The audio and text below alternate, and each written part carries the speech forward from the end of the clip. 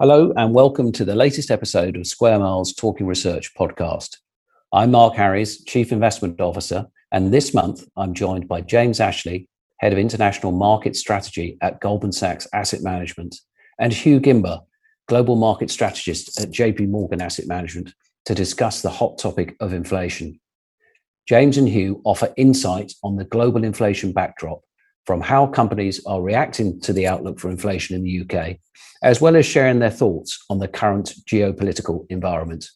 Firstly, welcome, James. Could you start by summarising the global inflation backdrop? Firstly, thanks for having me on the podcast. I appreciate the invitation. With great pleasure.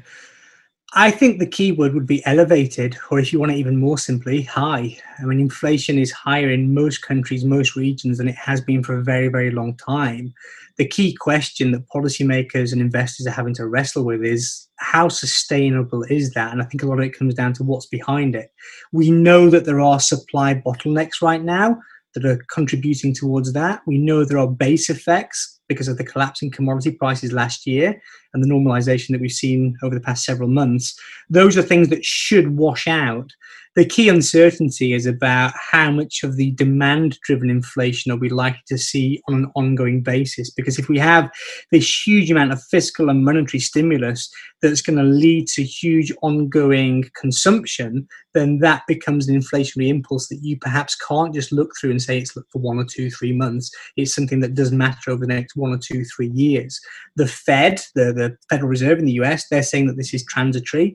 It's going to be here with us for the next 3-6 months. That's a view that we would broadly agree with. But if you look ahead to next year, there are 1 or 2 regions where you say it might be a little bit more sticky. So to characterize it, it's elevated right now. In most, but not all regions, we're probably at the peak of inflation. The key question is how quickly does it come down from here? And what's the medium-term outlook for inflation in the UK? And is the UK unusual in some regards? Look, in the UK's case, it's unusual in 2 regards. Most regions, I just mentioned the US and the Federal Reserve and how they're going to be looking at this. We're probably at peak inflation now. And the question is, how quickly do we decelerate or not from here? In the UK's case, we're yet to hit the peak for a variety of reasons that we probably don't need to get into on this particular podcast. But we're probably now at a point where inflation, having reached 2.5% on CPI, is going to be peaking well above 3%, may even be touching as high as 4%, potentially. I wouldn't expect that, but certainly well over 3%. So it's unusual in the sense that we're not yet at the peak. And it's also unusual in the sense that I think the Bank of England is starting to rattle its sabre a little bit in response to that inflation outlook. I've already mentioned the Fed and said they're characterizing the current inflation outlook as being transitory. They're saying that they might begin to hike rates and normalize policy sometime in 2023. The ECB is saying they're not going to normalize for a very, very long period of time. What you've seen in the UK just over the past couple of weeks is that 1 or 2 members of the MPC have come out with statements which suggest they are getting a little bit uncomfortable with the inflation outlook. So it's not just the inflation numbers themselves, where, as I've said, we've yet to peak, that is unusual in the UK, but it's the tolerance or the central bank's lack of tolerance for that also marks the UK out as an interesting case. And James, turning to politics and geopolitics, can I ask you, what do you think is President Biden's agenda on China? Wow, that's an open-ended question. We could spend a full hour talking just about that. I think the key element there is to decide, are we heading to some kind of Cold War style confrontation, or is this going to be some coalition-driven competition? We're very much in the latter camp. And the reason for that is that the Cold War analogy just doesn't stack up. When you look at the degree of interdependence and interaction, certainly on the economic and financial side of things between the US and China, I just don't think it's a helpful analogy. That is not to say that there are no points of friction or points of contention between the US and China. There are many points of conflict. I think it's important to recognize that it's not universal, though. So the US will work with China where there are areas of common interest. Climate change is an obvious case in point. But President Biden's come out and said that there is a serious competition between the two countries. So there are going to be areas where they are in some senses rivals. I think the objective from the US perspective is going to be to try and strengthen alliances and relationships within Asia to in some ways try and contain China's degree of influence. So Biden is looking to build a strategic framework to try and facilitate that. And I think from an investment perspective, what that means is that although things might perhaps be a bit more transparent and predictable than under the prior US administration, there will still be spikes in geopolitical tension. There will be still spikes in volatility, and investors need to be positioned in anticipation of that. Talk about conflict. Can you describe the current relationship between Russia and the USA? Yeah. So let me go back. And I mentioned that Biden has characterized China as being a quote-unquote serious competitor with the US. That was in a speech or some comments he made, I believe, in September of last year.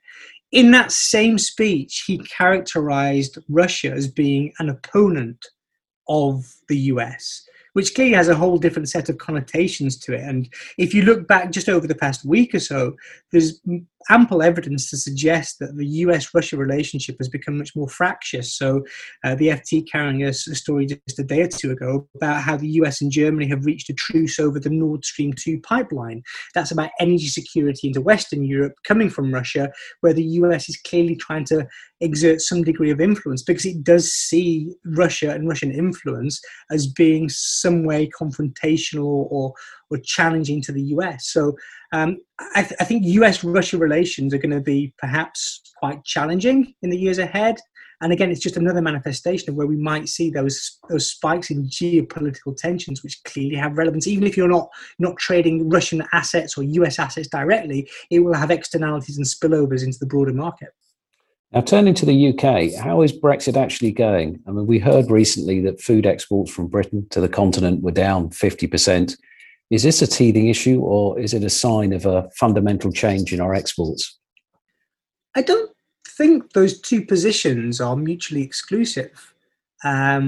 It's certainly true that for many industries, for many sectors, the past few months have thrown up all sorts of teething issues and difficulties as they realign and reconfigure to the new relationship. But I don't think it's just teething issues. Brexit fundamentally changes the long-term relationship from an economic and trade perspective between the UK and the EU. That's one of the whole purposes of Brexit. It was to achieve that, I think. So what you're seeing right now is a combination of teething difficulties that are probably inevitable, given the kind of profound changes that we're looking at on the trading side of things, but also the fact that on an ongoing long-term basis, we will have a degree of friction. There will be grit in the system, if you like, between the UK and the EU when it comes to seamless trading across borders. As soon as the UK made the decision to leave the single market and the customs union, you inevitably embark on a path where you're looking at a more difficult trading relationships. There's degrees of difficulty. It might be marginal, it might be profound, and that will vary from sector to sector. And I make no comment about whether Brexit is a good or a bad thing. That's inherently a political question. But from a purely economics and trading perspective, the relationship between the UK and the EU is going to be more difficult on an ongoing basis. So yeah, there's absolutely teething issues, but there's also something more profound and long-term there about the UK-EU relationship. And James, bearing in mind all these things that you've just said, what are the Goldman Sachs asset allocation views and advice on how to make the most of these opportunities in your investment portfolios? I mean, the standard investment principles very much apply. Be diversified, be long-term, don't try to be too tactical. Our key overarching message right now would still be that equities are likely to outperform bonds. But be realistic about the degree of upside. If you look at US equities, for example, they're trading at record highs. I think there probably is more upside there, but be realistic at these valuations, how much further there is to go. I think markets like Europe, like emerging markets like Japan, perhaps become more attractive. From a rate perspective, I think we may see some re-steepening of yield curves. If you look at the US, 10-year trading back down around 1.2% seems a bit of an overshoot. I think you can see that move back higher. So therefore, being a little bit cautious in government bond markets. And think from a credit perspective, spreads are likely to remain pretty tight. If you've got a very robust macro backdrop, growth is going to be strong for the next year or 2 years, perhaps even longer. And central banks are, for the most part, going to be keeping policy ultra accommodative. That's pretty supportive from a credit perspective. So key takeaway, equities to outperform credit to outperform government bonds. James, thank you. A pleasure. Thank you. Now, I'm delighted to introduce my second guest, Hugh. Welcome. Now, firstly, we know inflation is rising, but what matters more to markets, the size of the inflation spike or the persistence of the spike? Hi, Mark, and thanks very much for having me. It's a pleasure to be speaking with you. I think it's a really important question. It's what the central banks have been most focused on this year, because they came into 2021 knowing, like I think most economists did, that inflation was likely to rise. It's no surprise that we've had this spike coming in inflation, because when you're comparing prices this year to what was really a lockdown economy last year, it's no surprise that you get that big spike in the year-on-year comparison. So for the central banks, they're not that worried, I don't think, about the size of a temporary spike. If you were to tell them now that yes, inflation is going to rise, but say by the end of the year, it's going to be fading back to target, then I don't think that would give them too much of a problem. Because when you look at where inflation is rising, there's a clear suggestion that lots of this is due to the reopening of the economy. It's about consumers being able to go out and spend, go back to the things that they've missed doing over the past 12 to 18 months, and that is having a real impact on driving prices higher. You just think about anyone that's been trying to book a holiday or book a restaurant in a local, book a meal in a local restaurant. You're seeing that there's this mismatch between supply and demand. Now, for me, what's key here, we need to ignore the temporary factors wherever possible. They're not going to influence the central banks. We need to focus on the issues that are going to be potentially driving inflation higher still in 12 months' time or in 18 months' time. Not just the reopening effect, but rather more fundamental drivers of inflation. And that's where we're spending a lot of time on the labour market. Because when wages start to rise, as there are signs that they might be now, that's the type of issue that I think could give the central banks a bit more of a headache. Now, the UK economy is clearly rebounding sharply. How does the domestic recovery compare to our international peers? So the UK economy is really interesting at the moment because I think it's almost being viewed as a test case, really, for the rest of the world. In that we know we came into 2021, thankfully, making great progress on vaccine rollout. So compared to international peers, rates of vaccinations in the UK have been very strong. And with that has come a recovery in what we think of as mobility. In other words, we have different measures of how much people are moving around. We track data that's publicly available from things like Google Maps, for example, or Uber or Airbnb to try and get a gauge for how much people are moving around. And we've seen that really you've had the UK looking pretty strong in comparison to international peers, particularly in comparison to the Eurozone, where the vaccination programs were slower earlier in the year. The big question now is, what does the reopening do? I think all eyes will really be on the UK economy as probably the first test case for a global economy that has seen a really strong vaccination rate and is now reducing restrictions, taking them away, with the hope that this isn't going to lead to a knock-on impact on hospitalizations. And how are companies reacting to higher inflation? Are corporate earnings coming under pressure? I think there's a real high amount of angst when I talk to clients today about the impact of inflation on the stock market. Because in really simple terms, if you think back over the past decade, we've largely been in a global environment of relatively low inflation, declining bond yields, declining interest rates, and the stock market doing very well. So I think it's quite natural at this point that for many people, the question is coming up, well, hang on, if we're in a rising inflation environment, if bond yields are heading higher, interest rates might be heading higher, should that be putting pressure on the equity market? But when you look at the data, history tells us that actually there's a pretty consistent relationship of earnings and inflation rising together. Higher inflation doesn't have to be negative for the stock market. What matters, in my view, is what's driving inflation higher.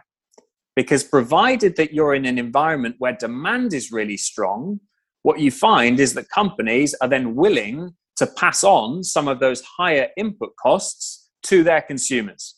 Exactly what we're seeing in the UK today, where we know that companies are facing pressure on their supply chains, but they feel like consumers are confident enough and wealthy enough to be willing to pay up for higher prices. So in that scenario, higher inflation doesn't have to be bad for corporate earnings. We're seeing a very strong earnings outlook today.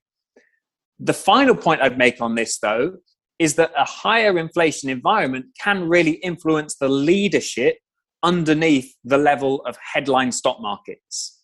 So what you see, we've been seeing this through periods of this year, is that companies that tend to be better tapped into economic growth, think about a company like an industrials company or a manufacturer, for example, that is more sensitive to the strength or weakness of the economy, they tend to come to the fore in this kind of environment. The banks or energy companies would be other examples. And we've seen a real rotation in the stock market this year away from the winners of the pandemic, think your big tech and online names that did so well last year, towards more sensitive sectors to what's going on in the real economy today. We think that there's more room for that rotation towards more cyclical parts of the market or more value type sectors to continue to do well. If inflation is the main downside risk to markets currently, what would you view as the main upside risk? Yeah, I think it's a good place to end, because obviously we should be thinking about both downside and upside risks at all times. Inflation being the main downside risk, on the upside, for me, it's about business investment. Now, let me explain why. So the type of environment that we're most concerned about is one where inflation stays high and growth fades. You see a high inflation, low growth environment as a really difficult one for lots of different markets. So what I'm looking for in the economy is ways that you could get actually to a strong growth environment and the right type of growth, healthy growth, one where wages are growing, the jobs market is strong, businesses are investing generally in that type of scenario. And it's been really notable coming out of this pandemic, thanks to the enormous support that's been put in place by governments and central banks over the past 12 to 18 months, that businesses seem to be feeling a bit more confident, particularly in their willingness to invest. I think lots of people have learned that given the progress that's been made through the use of technology, for example, with everyone working from home, businesses are telling us now that they're keen to keep spending, to reinforce infrastructure, particularly with a digital angle. So business investment looks to be picking up much more quickly than we saw post the financial crisis. Stronger business investment could lead to better productivity in the economy, and that should hopefully lead us to the right mix of growth and inflation in the years to come. So that's something I'll be especially focused on, whether those intentions for businesses to spend more really do translate into higher spending ahead. Thank you to both Hugh and James for joining me today. We hope you've enjoyed this latest episode of Talking Research. To keep up to date with the latest releases, please follow us on Spotify or Apple Music. Thanks for listening.